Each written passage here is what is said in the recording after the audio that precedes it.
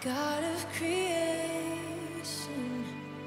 there at the start, before the beginning of time.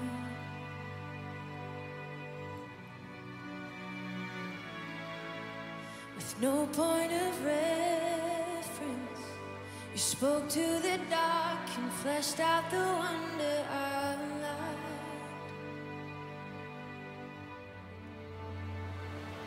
And as you speak, 100 billion galaxies are born.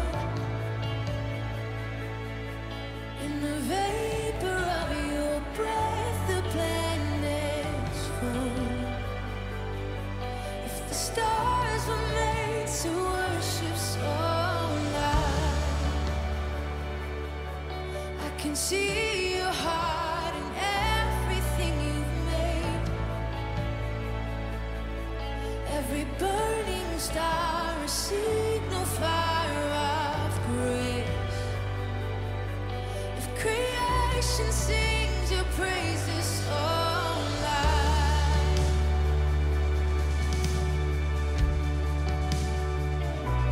so will I.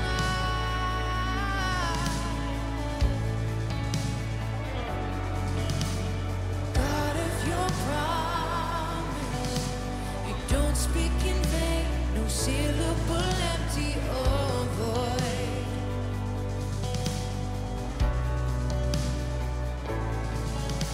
For once you have spoken, all nature and science follow the sound of your voice. And as you speak,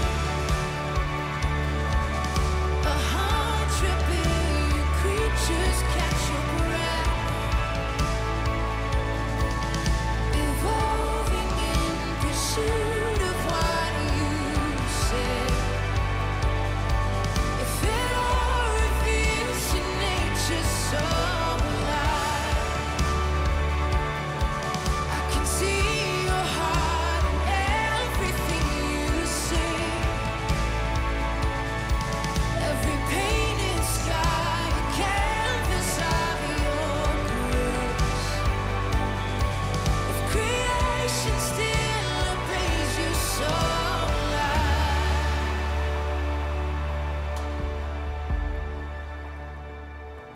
so will I.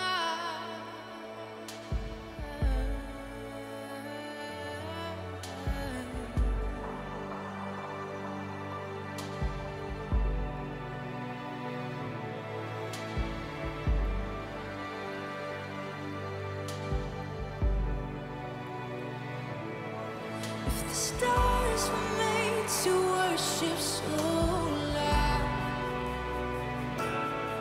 if the mountains bow in reverence so loud, if the oceans roar your greatness, so will I. For if everything exists to lift you high, so will I. If the wind goes away, send it so alive. If the rocks cry out in silence, so will I. If the sound before our praise is still for shine, then we'll sing again 100 billion times.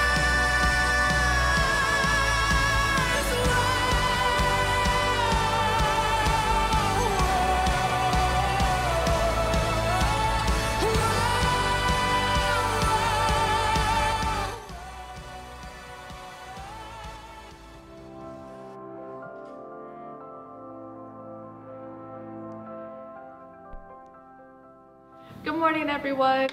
If you are youth between 6th grade and 12th grade and you like friendly competition, video games, burgers, crafts, then you should join us September 25th from 11 a.m. to 2 p.m. out on the lawn for our fall youth barbecue. If you are not a youth, surely you know one who likes these things and you should invite them too. Youth, invite your friends, come hang out. There's gonna be prizes, probably more prizes.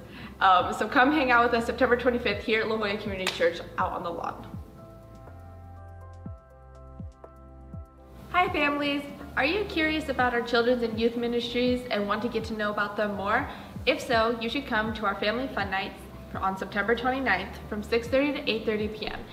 There will be dinner, the kids will be able to play games, and parents will have a chance to talk to Connie and Ryan about their respective ministries and their curriculum for the fall.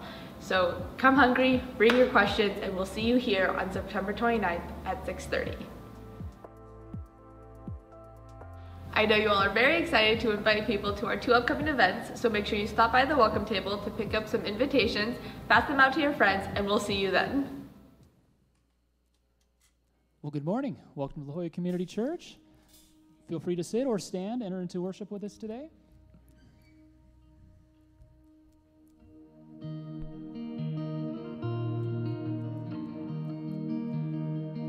The Lord's my shepherd, I'll not want. He makes me lie in pastures green.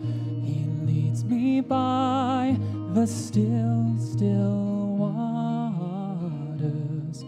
His goodness restores my soul, and I will trust in you alone, and I will trust in you alone, for your endless mercy follows me.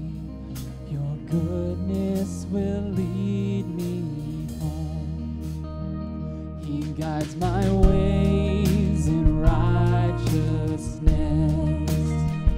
and he anoints my head with oil, and my cup, it overflows with joy.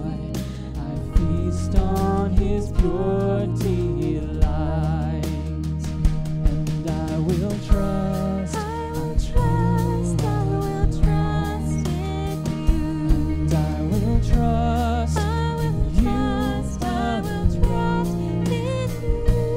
For your endless mercy follows me, your goodness will lead me home. And though I walk the darkest path, I will not fear the evil one, for you're with me, and your rod and staff are the comfort I need to know. And I will trust, I will trust, I will trust in you, and I will trust, I will trust, I will trust in you. For your endless mercy follows me, your goodness will lead me home. For your endless mercy follows me, your goodness will lead me home.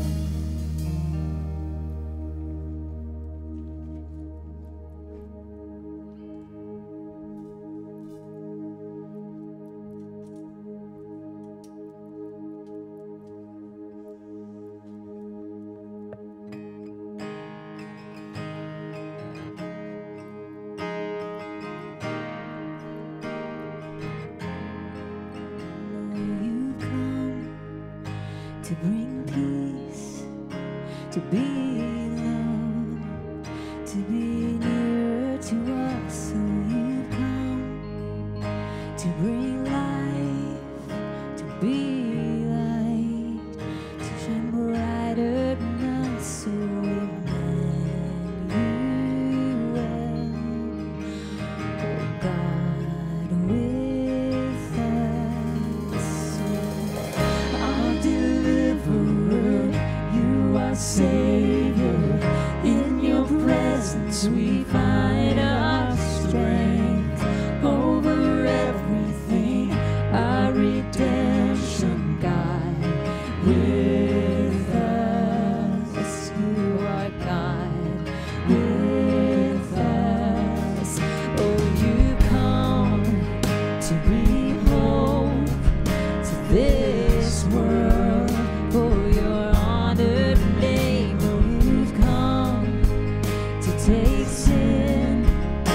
bear shame and to conquer the grave. Oh, Emmanuel,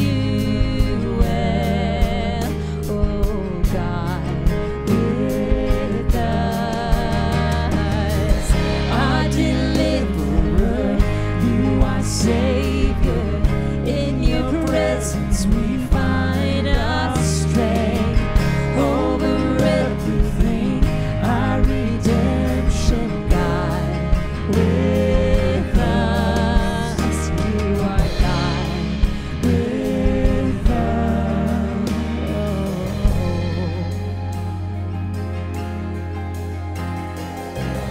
You are here, you are holy. We are standing in your glory.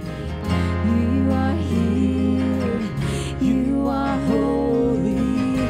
We are standing in your glory. You are here, you are holy. We are standing in your glory.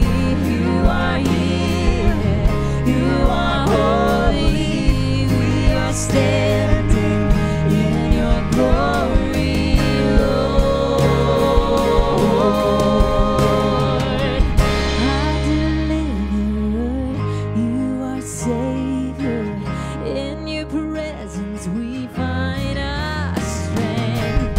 Over everything, our redemption, God with us. Our deliverer, you are Savior. In your presence we find our strength.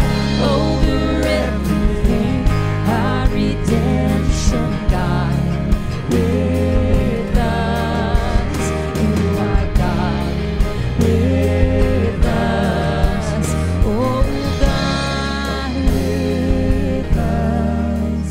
You are God with us.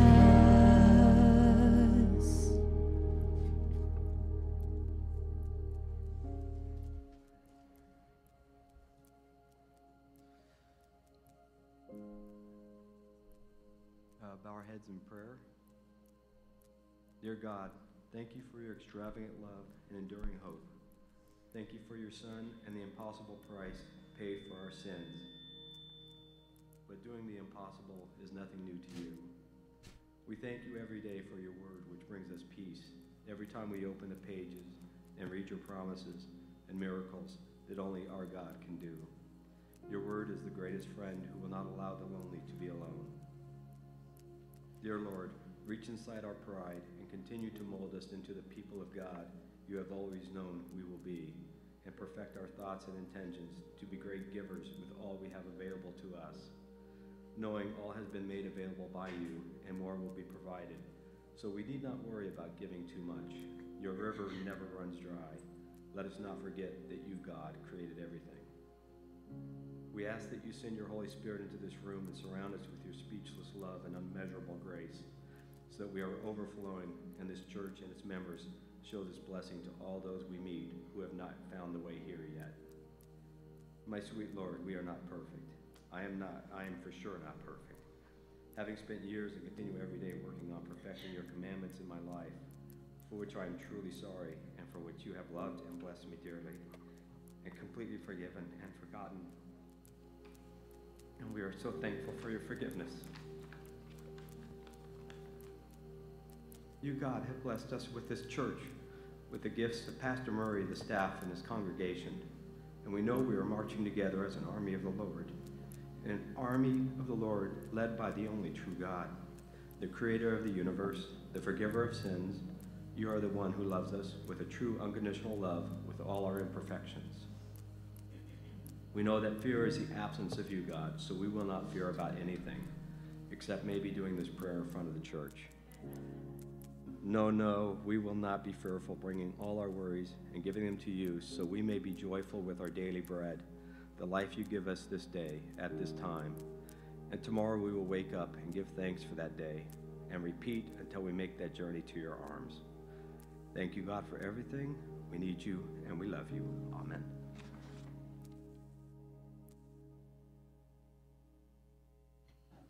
Welcome to La Jolla Community Church. We're so happy to see everyone. When you entered, you may have received a Connect card and a prayer card. It's one item that has the two on both sides. If you're joining for the first time today, please take a moment and fill out that Connect card to let us know you're here, and so we can help get you connected with the community. And we invite you to fill out the prayer card if you have anything in your life that you have needs for prayer. Our church is very committed to prayer, and every week we have a team of prayer warriors that go through the prayers and try to serve you in that way.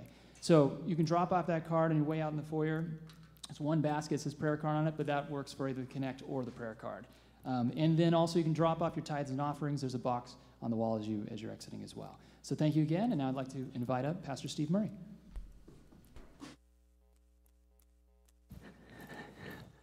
Hey. Oh my gosh, that music. Isn't it powerful? It's beautiful. Thank you. Wow. So on that card, two things I want to point out on that card. The prayer. Somebody asked me this week, hey, is this prayer thing like the church gossip chain or something? Is this where you put out information? I said, no, not at all, no. Because somebody was saying, I was just wondering if I should put information about myself on this prayer network. And it's absolutely confidential. Actually, somebody who's not on the prayer network wanted to be on it. They wanted to receive the list. We said no, because this is not distributing news. It's not a newsletter for the congregation. It's a very confidential, a very serious effort to hold up our congregation in prayer. So don't be shy. If you have something that you're dealing with or someone you love is dealing with, don't feel like, oh gosh, the whole world's going to know. The whole world will not know, but definitely a few people will know as they lift it up to God on your behalf. This is super important. There's so many ways that we can not feel like we're either worthy or that we want to take the risk of letting other people know how they can pray for us and care for us. Big, big deal, especially in this time of COVID, crazy, are we in it, are we not? Are we on our way into more or out of it? And so this is where community becomes super serious. That's the second thing then, leads to the second thing. On that commitment card, we'd love to hear from you in terms of what would help you grow right now in your faith. As we're looking at what it means to be followers of Jesus, we'll talk about that. We talked about it last week. We'll talk about it today in this Thrive and Grow series about what does it mean to be a disciple, this old-fashioned word that's out of fashion except for in churches, but the idea of being an apprentice, a learner, a follower of Jesus.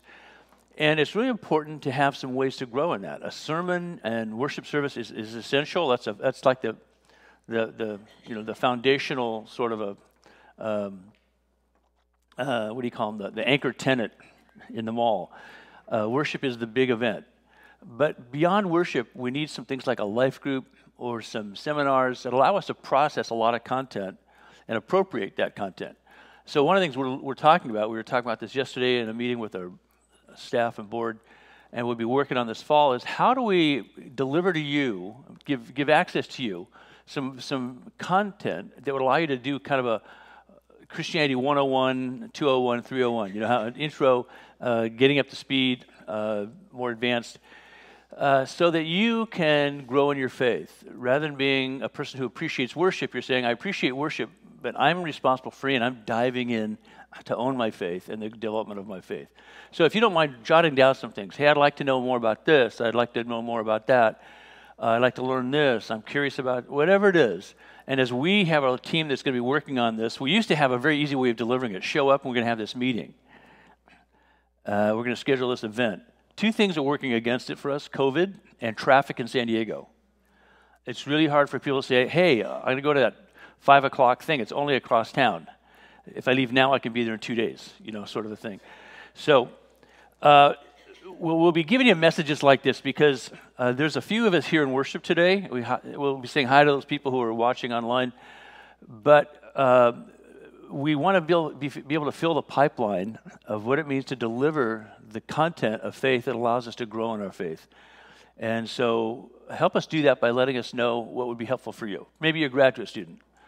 Maybe you're a person who had a faith and you kind of pooped out along the way and now you're trying to reboot. Maybe you've plateaued and you're thinking, I don't know, I'm kind of bored reading the Bible and I think I know everything. What else is there for me to know? We'd love to have that conversation with you about what next steps might look like. Well, so as I said, we're in this Thrive and Grow series. We launched it last week. If you want to go back and see that message, it gives a larger framework for it. And each week we'll be looking at a specific component, a specific element, facet of what it looks like to be a disciple of Jesus. And today we're talking about Bible study. And I could say Bible reading, but that sounds a little bit too casual. Bible study is a little bit more intentional. It doesn't mean you have to know Greek or Hebrew, but it helps. But what it really means is you want to pay attention specifically to the text of the Bible and say, okay, what is it? Why is it? And what do I do with it, right? And so we want to help you take that next level from reading, which is great, to actually taking time to look analytically, critically, in the best sense of the word, at the Bible. I'll say personally, studying the Bible is one of the core things God has used to change my life. If you've been around here for a while, you've heard me say that it was as a senior in high school that I wanted to read the Bible for defensive purposes alone. I wanted to read it so I could defend myself against people hanging out at surf spots in Santa Cruz who would say, hey man, do you know Jesus? No, and I don't appreciate you painting Jesus surfs on the wall either, but I wanted to be prepared when anybody came up to me to say, hey, I'm a Christian. One time I was with some friends, we were surfing in Santa Barbara, and two guys come up to us on the beach and go, hey, dude, do you want to see Jesus? I'm like, is this a mugging? Are they going to kill us? And they're these wild-eyed new followers of Jesus, and they said, yeah, you want to see Jesus? And I'm like, yeah, sure, And, just look at my friend like, just be calm, they'll go away, And I said, okay. And they said, okay, we're going to pray that Jesus appears right now. I'm like, all right. And they earnestly prayed. I'm not mocking him. I'm just saying it was one of those weird things. I thought, this is why I need to read the Bible, to disarm these guys. I need Kung Fu Bible. And so as I read the Bible, though, a whole world opened up to me that I had no idea existed. I didn't know what I didn't know, and now I thought, hey, why has nobody been telling me this? As a little kid, going to Catholic church occasionally and Protestant church less occasionally, and most church never. As I got older, I thought, why has nobody ever mentioned this? Why are the adults in my life never mentioning this? Why are people I know who go to church assiduously every Sunday, after being with all of our friends on Saturday night, just still going to church? Why? What are they getting out of it? They never seem to have anything to offer about what it means to them. So this is not to be critical, it's just to make the observation that this is probably where most of us lived before we knew Christ, and where a lot of the world lives right now. Even well-intentioned, genuine, faith people have never cracked the Bible. The Bible is the best-known book on earth that nobody actually reads. Think about that. If you did a quick survey, you would find that many, many, many people in the United States have a Bible in their home, somewhere. And it's been in the family for generations. It might even have some inscriptions in it. Who was married, who was buried, dedication page or something. But it's never read. The Bible to this day is the most published and the most sold book on the planet. And if you put the numerator and the denominator together, it would be shocking. How many people actually read it for as many of these Bibles exist? The irony being where people are coming to know Christ at a rapid rate, they can't get their hands on Bibles. Crazy, right? There's a wonderful organization called Wycliffe Bible Translators. John Wycliffe in the 1600s was the first person to translate the Bible into English. Luther was the first one to translate it into German. Before that, it was always in Latin. And so this group, a modern group, came together just after World War II, and they said, hey, what if we went around and studied languages where there's no written version? Do you know there's millions of people in the world who are multilingual but illiterate? They don't have a written language. And so Wycliffe Bible Translators goes into faraway places, and they sit with people long enough to learn the language, and then they translate the Bible into that language. It's fantastic. There's hunger for the Word of God, just not where there's the most Bibles. Isn't that crazy? And it's kind of like the other analogy that comes to mind is, while we struggle with obesity, lots of people are starving. And that's how it goes spiritually as well. So why in this highly literate, highly educated country that we live in, do people not read the Bible? Well, fear of the unknown. What if I become a raving lunatic who accosts kids on the beach and asks them if they want to see Jesus? What if I feel the need to spray paint Jesus Saves, somewhere?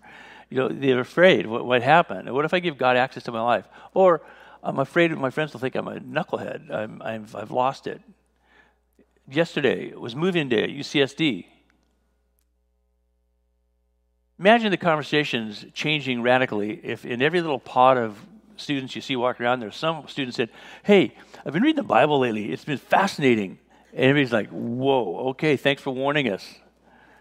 Okay, good to know. Or somebody in class said, "This is such an interesting topic. It makes me think of what the Word of God says." I mean, it'd be a shutdown immediately. Like, hey, we don't do that here. Well, what about the inclusivity and diversity? Yes, it only goes so far, okay? We're not inclusive or diverse enough to even allow for that. I'll come to that in a moment. Skepticism. Well, first of all, it's not true. It's a myth. It's outdated. Why read it? Wow, the assumption that it's so irrelevant to life. It's also laziness. I don't have time to read that. It's an old people's book. When I'm old and have nothing else to do, I will then read the Bible perhaps. Or maybe they've been told it's inaccurate or outdated, so they just accept somebody else's word for it. After all, it was in Time magazine. What else do I need to know? I saw it in the LA Times. I saw it right in the Union Tribune that the Bible is outdated and is filled with errors. Oh, really? Wow, that's awesome. Deep, deep analysis. I hope you're not my doctor someday, my attorney, my accountant, because I'll be really concerned about the depth of your attention into things that really matter. So why do we study the Bible? Well, we study and believe the Bible because it satisfies the criteria of truth. We don't just do it because it's a sentimental family tradition or because I have nothing else to do or I'm gullible, I believe anything. Though that stock I own with Theranos is doing very well, I should tell you that right now. Elizabeth Holmes is very, very compelling and convincing. It meets the criteria of truth. Now, you can't prove anything, really, but there's criteria for truth. This is true in every field. Lots of things in all the hard sciences or the soft sciences cannot be absolutely proven, but there's enough criteria of truth to give it credibility and to say, okay, this warrants further study, right? You know that. And so what would be some of the criteria of truth? Well, it's accurate, for one thing. Accurate. Every time somebody comes up with some claim that, well, the Bible is archaeologically inaccurate. Oh, really? Wouldn't you know? It's like on the next beat, some archaeological journal or some other publication comes out and says, hey, guess what? We just found this. Oh, okay, well, forget that. It's honest. Oh, no, it's not. It just makes them all look like heroes. Yeah, like Peter looks like a hero. Judas, big hero. You see, no, it's honest, painfully honest. When Peter says, "Jesus, you're the Lord." Wow, way to go, Peter! But don't go to Jerusalem; it's dangerous there. And Jesus says, "Get behind me, Satan." Can you imagine the trash talking on the trail? Nice comment, Peter. You see, it's honest. It tells us what people really did, what people really do, how people really think. So it's accurate, it's honest, it's credible. That is when they mention a date or a leader or a ruler. At one point they said, hey, this can't be true because this ruler lived 30 years prior to the one that they're saying, Licinius. They find out later there's two guys named Licinius. Who knew? Hey, we have two presidents named George. Amazing. Well, you're way off. That was hundreds of years ago. No, it's one and one, right? So it's credible, it's coherent. From start to finish, it actually makes sense. 66 books written in different ages and stages of human history, human geography. And it still has a theme going all the way through it, a continuous, consistent, coherent theme from beginning to end. Amazing. It's essential. People bank their life on it. People risk their life for it. People make life-changing decisions because of it. So it's essential for people who read it deeply. And finally, it's compelling. You want more. I got to have more of this. Okay, that's true. What about, hey, I wonder if this is the same as, and all of a sudden it draws you into this conversation with the living God. And so a summary, a fellow named Bill Creasy, who used to teach literature at UCLA, and teaches Bible studies regionally, summarized it this way. It emerges in history, it's rooted in geography, and it's a unified literary whole that we conclude is the Word of God. And so we believe it's God's Word and calls us into a conversation with God. Paul wrote to the believers in Rome, chapter 15, he said this, "For everything that was written in the past was written to teach us, so that through endurance and the encouragement of the Scriptures we might have hope." Now specifically, Paul was talking about the Old Testament. This is the first century. The New Testament is simply now developing.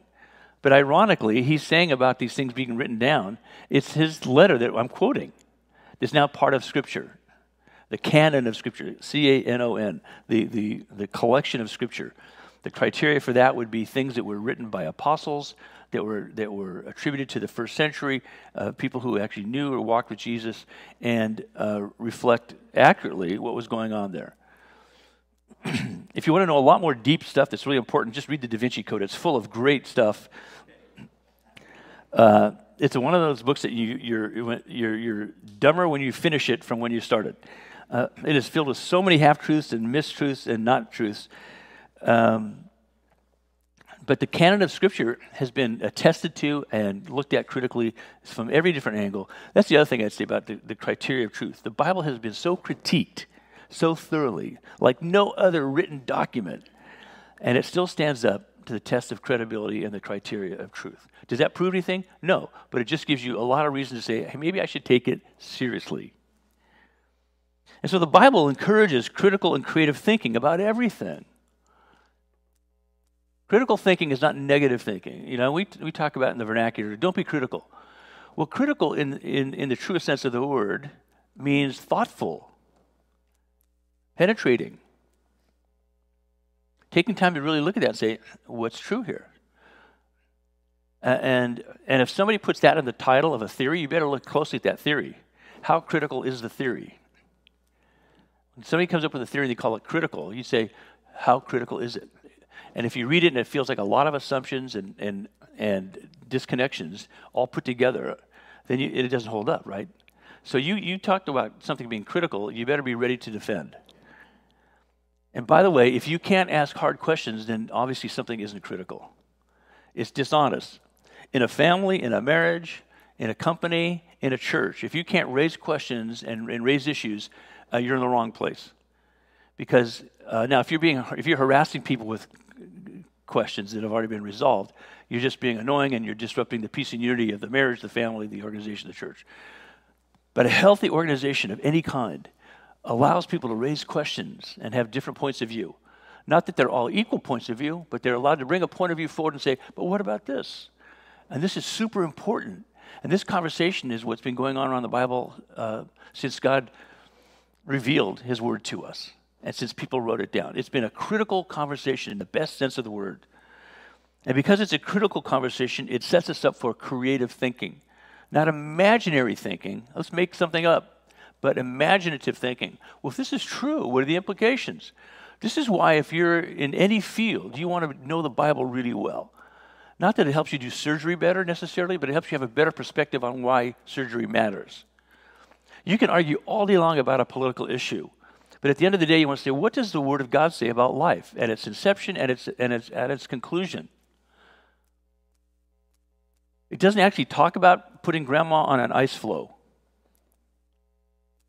But it does talk about how we treat people when they're old. It doesn't really try to define for us what's the viability of a preborn human being. But it talks about the sanctity of life. And so this is why we get to be critical and creative, having read the Bible.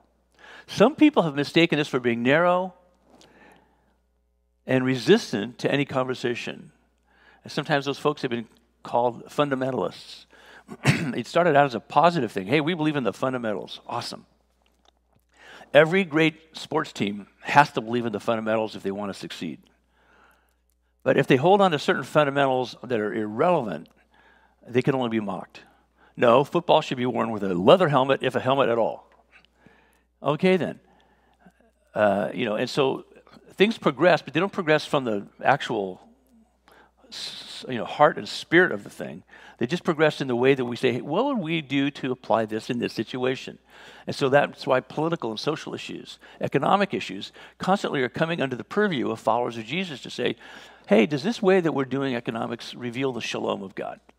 Is a free market compatible with that? Well, lots of people said, yes, of course it is. Okay. Why? Because it creates prosperity.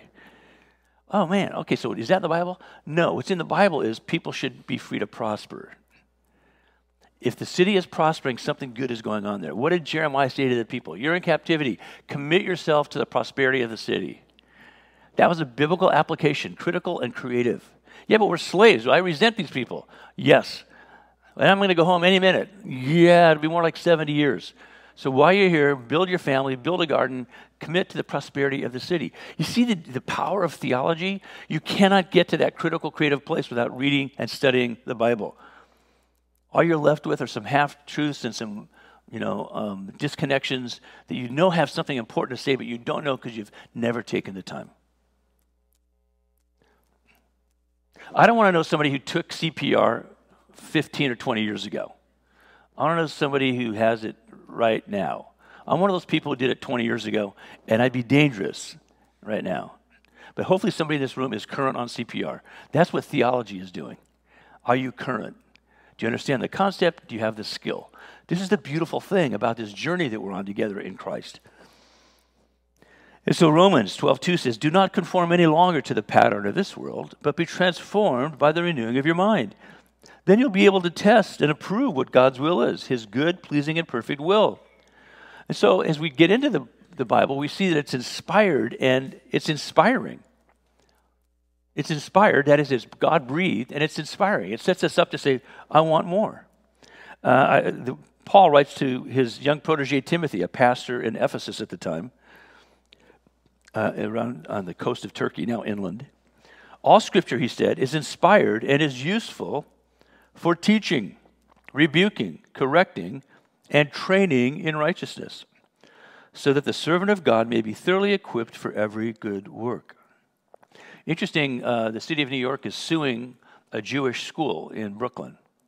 Something new and different in New York City. This has been going on for a long time. These Jewish schools are constantly harassed by the current mayor because he sees that they're not cooperating with the structures that he thinks are essential. And so he took them to task, and finally there was a statement by this rabbi overseeing these schools. He said, what don't you like about the fact that we're teaching students how to read and think and understand? Yes, they're covering all the other topics as well, but we have them studying the Word of God. Why? Because we believe the Word of God is useful for teaching, rebuking, correcting, and training in righteousness. These kids tend to go to some pretty amazing universities, like homeschool kids. If you have a good teacher at home, how is that different than a good teacher in the classroom?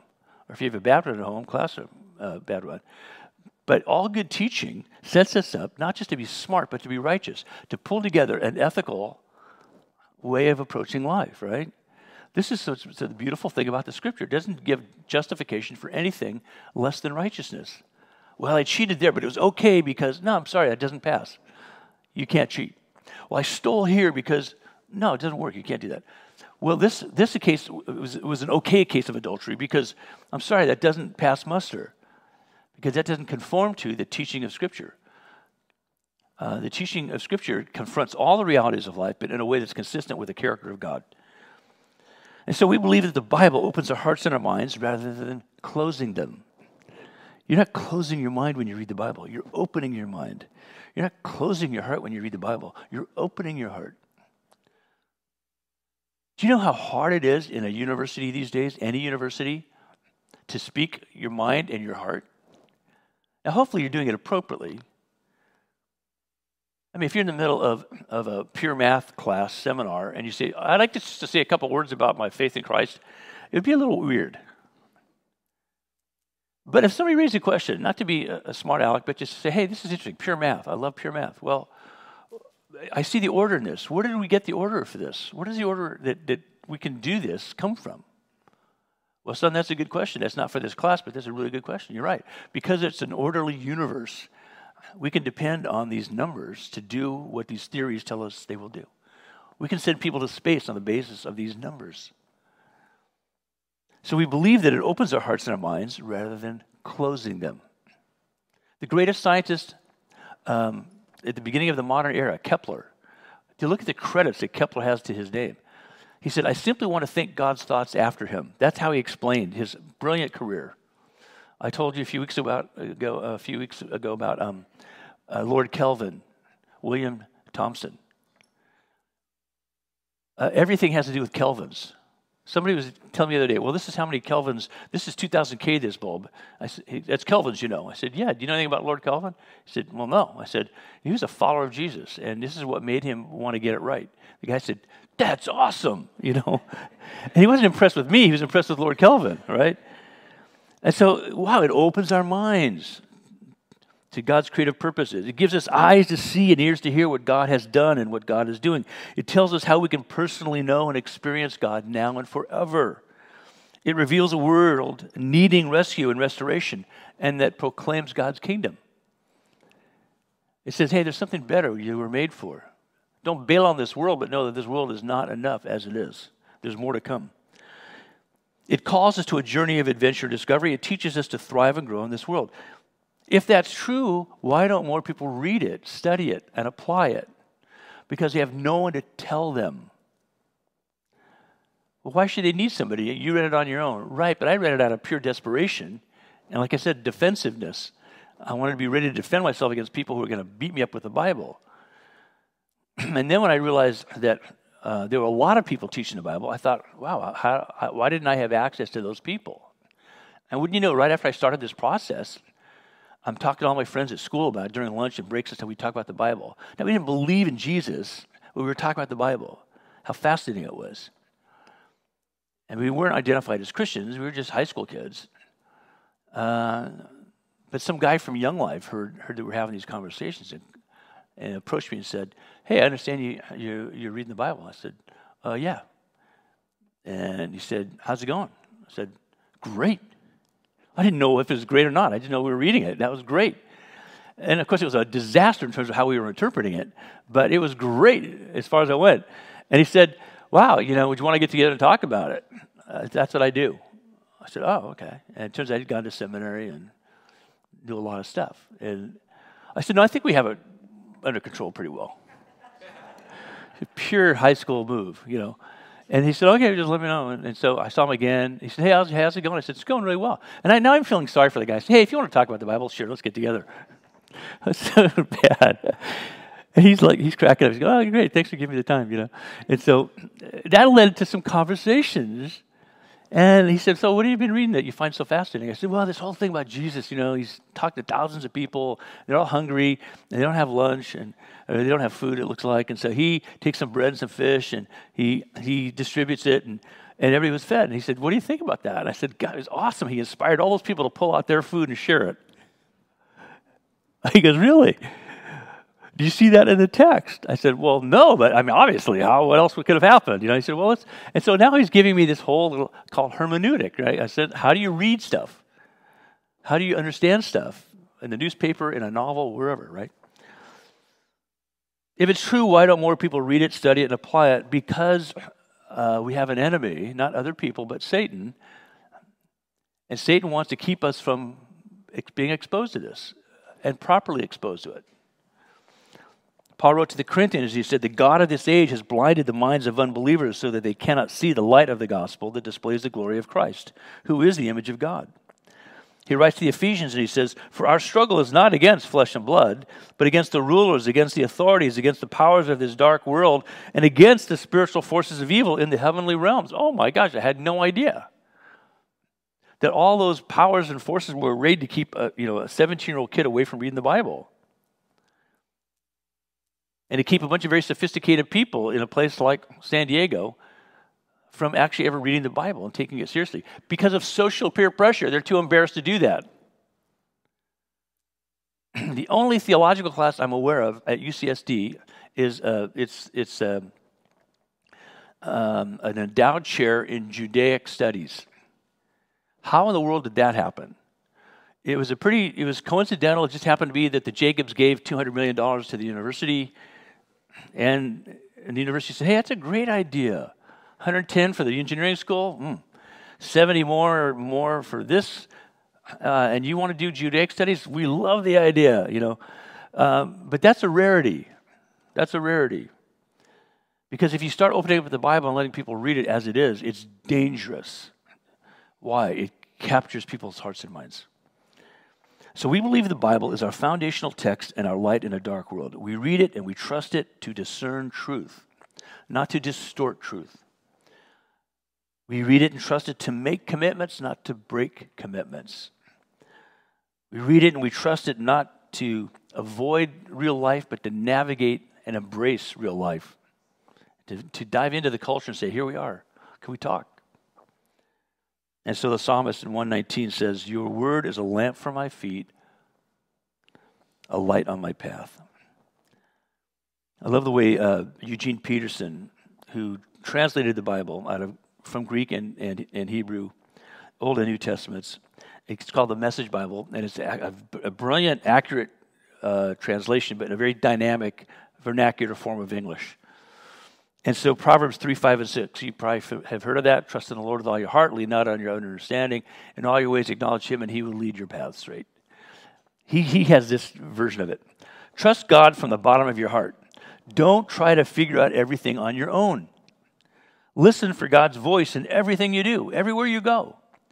He's the one who will keep you on track. Don't assume that you know it all. Run to God, run from evil. Now, if we had time to go through the actual language, we could say that's an accurate translation, very dynamic in the English version of it. So because the Bible is our foundational text, we study it as functional knowledge. It's functional knowledge. Is engineering functional knowledge? Yes, it is. Is math functional knowledge? Absolutely. Is studying neuroscience essential in a modern world? Absolutely. It's functional knowledge. Likewise, studying the Word of God is functional knowledge. Functional knowledge. We are people of the book, but we don't worship a book. We worship God who inspired the book. And this has profound personal implications for us as Jesus' disciples. It's true knowledge from God that reveals God's character and will to us. We wouldn't know about it, but for God telling us. It teaches us God's ways and God's thoughts and to live wisely under his authority. It teaches us how to adjust our life compass from magnetic north to true north. I was once on a sailboat, and for the first few days on this race across the Pacific Ocean, our navigator didn't quite get the difference between magnetic north and true north, and we kept logging in and finding out that we were not where we thought we were. And we were trying to figure it out, and finally we said, hey, are you accounting for that gap between magnetic north, which is, if on a map you look at it, true north is here, and magnetic north is just off here. And so what you always do if you're on the land or the ocean is you have to adjust. You have to add, like from here to Oregon. If you're in Oregon, you have to say, okay, we probably have an 8-degree difference. So like in the High Sierra, it's 15. Whatever the degree is, you add or subtract depending on going from map to land or land to map. Are y'all understanding now what it is to do? Okay, so this is what the Bible does. It's functional knowledge that helps us get to true north because magnetic north is always pulling us in the wrong direction. It calls us to become disciples who assist others in becoming disciples. And so this notion of discipleship is a relational developmental process for thriving and growing, being an apprentice, a learner, a follower, a student of Jesus in the company of others, doing likewise, with people who have enough knowledge to help us move ahead. It's about beliefs, virtues, and practices. It's information, formation, and transformation. It's complex, it's multifaceted, it's all-encompassing, includes everything in your life. It's a unified whole. It's all of you in the presence of God. It's not just, well, this religious part of me, the spiritual part of me. No, it's the all of you. It's the whole of you. It's the whole of your life. All of this matters. This is why it's so compelling and powerful. It accounts for everything in your life. I want to leave you with this story. We see this in Acts chapter 8. Philip, one of the early leaders in the church, you see him earlier in the book of Acts. He's what they call a deacon, a diakonoi, a servant of the people. He's a wise and godly man.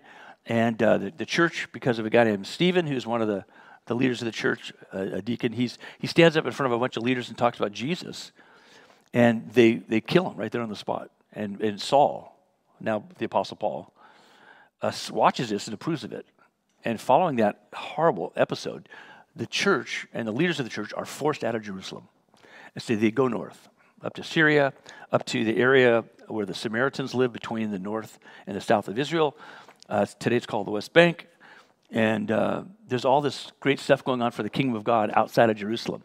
Well, Philip is part of this. And at the end of doing some of this stuff, God says to him, now an angel of the Lord said to Philip, go south to the road, the desert road that goes down from Jerusalem to Gaza. Have you heard of Gaza? Of course you have. So he started out, and on his way he met an Ethiopian, an important official in charge of all the treasury of the queen of the Ethiopians. This man had gone to Jerusalem to worship, and on his way home was sitting in his chariot reading the book of Isaiah the prophet. This is the ancient version of a limo. This is a chariot with a driver. It's so big that this guy can sit back and read and have as pleasant a trip as you can, going down through Gaza and then down along the Nile back to Ethiopia. Sheba. So, the Spirit told Philip, go to that chariot and stay near it. Okay. Then Philip ran up to the chariot and heard the man reading Isaiah the prophet. Now, to put it in context, this guy has money. He's wealthy. He's got a really flash chariot. He's gone to Jerusalem. He could afford the scroll of Isaiah, which is a big, long scroll, very expensive. And he's somehow now a worshiper, but he's a Gentile worshiper with the Jews. And so here he is reading it, and probably having been to Jerusalem, he hears all the buzz about Stephen being martyred, all the stuff about Jesus. He's got a lot of questions. He's reading it, and God sends him Philip. And Philip says, do you understand what you're reading? How can I, the man said, unless someone explains it to me? My question from earlier. Why don't people know? Satan wants to keep us from it, and people aren't necessarily saying, can I help you? Unless someone explains it to me. So he invited Philip to come up and sit with him. This is the passage of Scripture the man was reading from Isaiah. He was led like a sheep to the slaughter, and as a lamb before its shearer is silent, so he did not open his mouth. In his humiliation he was deprived of justice. Who can speak of his descendants, for his life was taken from the earth? Now, probably having heard of all this stuff about Jesus in Jerusalem, and then reading the prophet Isaiah, this guy's got questions. And the man asked Philip, tell me please, who is the prophet talking about it? Himself or someone else? Now, the man, I should mention, is a eunuch. And he's a eunuch because if you were going to be close to money or anything to do with the queen and her household, you were not meant to be a threat. Sexually or in terms of having descendants that then could be a threat to the throne. The law of God says if you're a eunuch, you cannot go into the temple. So here's this guy in a very interesting situation, and he reads this scripture. Now, can you see how it also has a personal meaning to him? He was led like a sheep to the slaughter, and as a lamb before its shearer is silent, so he did not open his mouth. In his humiliation, he was deprived of justice. Who can speak of his descendants?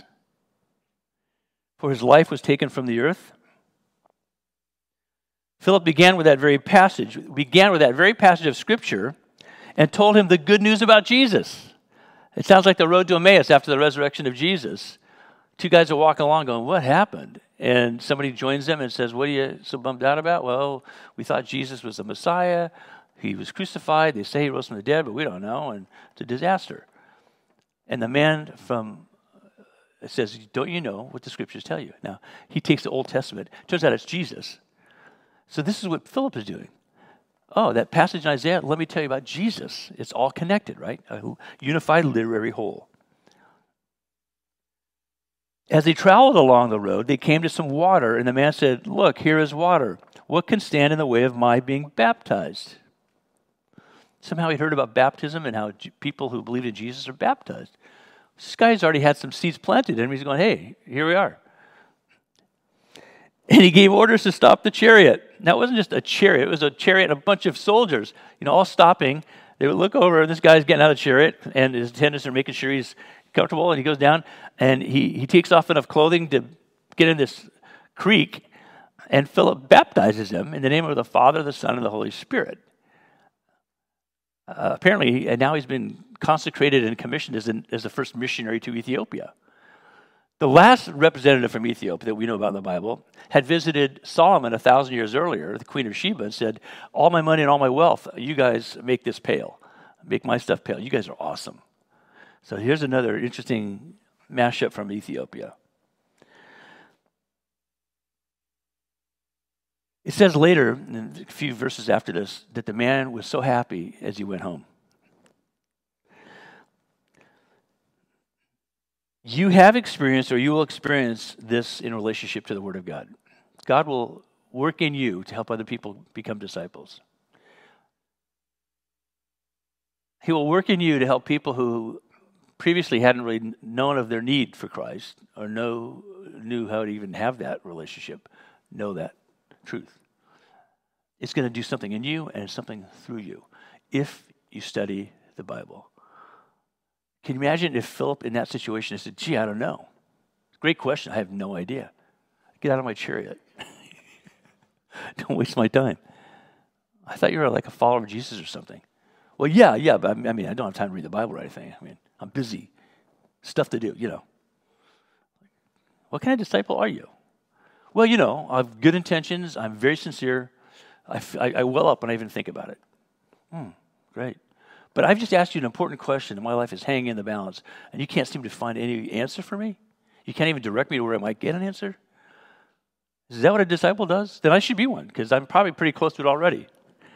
I already don't know what the Bible says. And you've just confirmed that that's the acceptable standard for discipleship. This is not a word of mocking or judgment. It's simply a word of warning. May we not be those kind of people. May we be the kind of person like Philip who goes, well, I don't know exactly, but let's start with this and see where it leads us. Let's explore the Word of God together. To be a guide, you don't have to be an expert. You just have to be a person who has been there before. Better to know somebody who's been to London once than not to know anybody who's been to London when you're planning your trip. If all you get from that person who is telling you about what to look out for in London is mind the gap, that's a good start. And if they know more than that, better still. So let me pray for us, because this notion of studying the Bible has never been more critical, because we're in a world that disparages it, disregards it, dismisses it, and on occasion just plainly distorts it. You are the hope of people, because Christ is the hope of you. So Lord Jesus, this is my prayer for me, all of us here, that you can start a movement of Bible reading and Bible study in this congregation, in this community, in every church in San Diego, across the country. In some places it's already happening. Around the world, there's a vitality and a hunger and a thirst for your word that is bearing great fruit. We pray that we can be part of that great movement of your Spirit. We pray this in Jesus' high and holy name. Amen. Well, so now take some moments, some time to simply offer yourself to God as the music is played, as we have a final few moments of worship together before the benediction.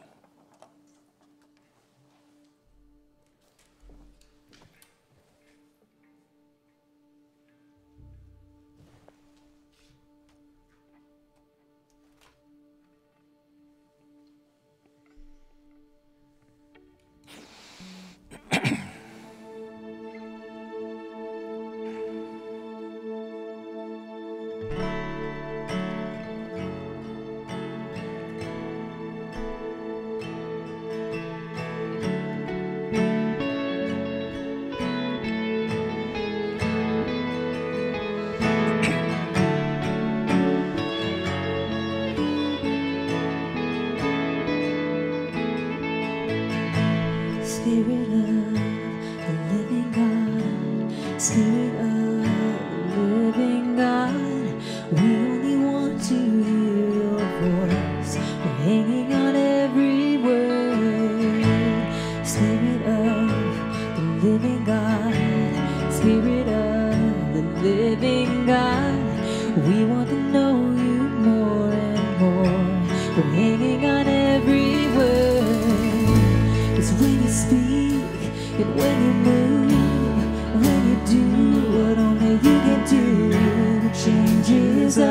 It changes what we see, what we seek when you come in the room, when you do what only you can do.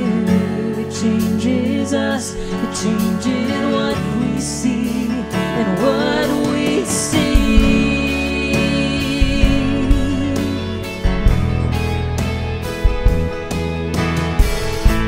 Spirit of the living God, Spirit of the living God, we're leaning into all you are. Everything else can wait. Spirit of the living God, Spirit of the living God, come now and breathe upon our hearts. Come now and have your way. 'Cause when you speak, when you move, when you do what only you can do, it changes us, it changes what we see and what we see. When you come in the room, when you do what only you can do, it changes us, it changes what we see and what we see.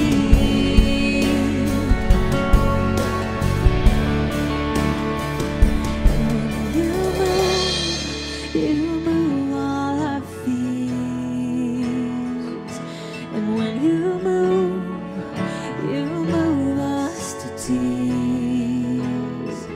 And when you move all our fears. And when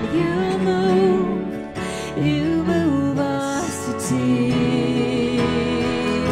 And when you fall, we fall on our knees. And when you fall, we fall at your feet. And when you fall, we fall at our knees. And when you fall, we fall at your feet.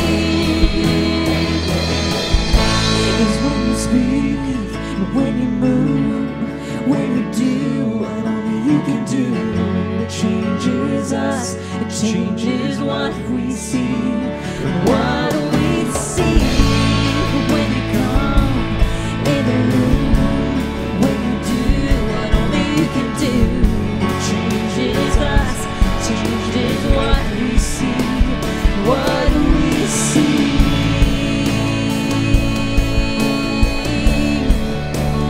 Changing everything.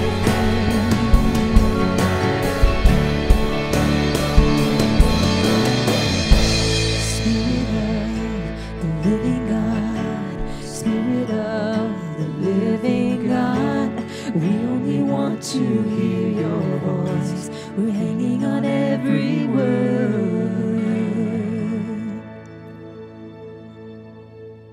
I hope that's your prayer. I hope that's your song. I hope that's your commitment. Start wherever you are. Read the Gospel of John. If you want to get in a habit of everyday reading, read a psalm and a proverb every day. You can get more complicated and get in some very extensive Bible reading plans. Fantastic. If you have time during the week, you can sign up for something like Community Bible Study. There's all kinds of ways to get this done. If you're not in a life group, we'd love to help you get in one. We'll be creating some opportunities for you this fall. Give us your feedback in terms of where you are, what you need. That'll help us dial it in. As you leave, drop off that card for prayer or that Connect card in the basket, or if you want to drop off a financial offering in that box so marked. So now may the Lord bless you and keep you. May the Lord make his face to shine on you and be gracious to you. May the Lord, who loves you more than you can ask or even imagine, give you everything you need to walk in newness and fullness of life with him, both now and forevermore. In the name of the Father, and of the Son, and of the Holy Spirit. Amen. And if we can pray for you, go right out around the corner there to the front of the church. There's a beautiful little prayer garden. And Kathy, will you be there? Who will be there to pray with you? Just a brief prayer before you go for anything that concerns you. Have a great day. Thank you. You move all our fears. When you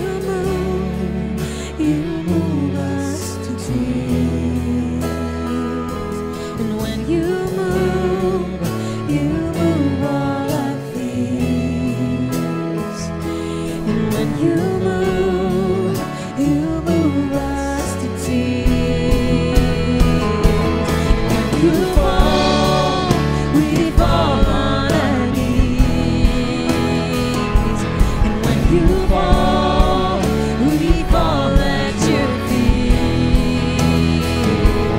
When you fall, we fall on our knees.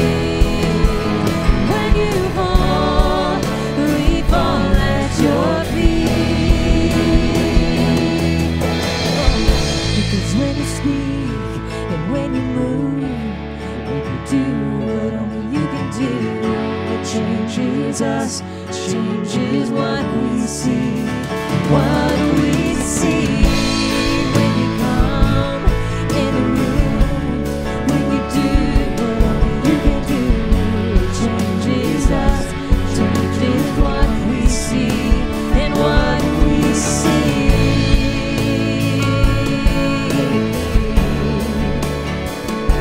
Changing everything.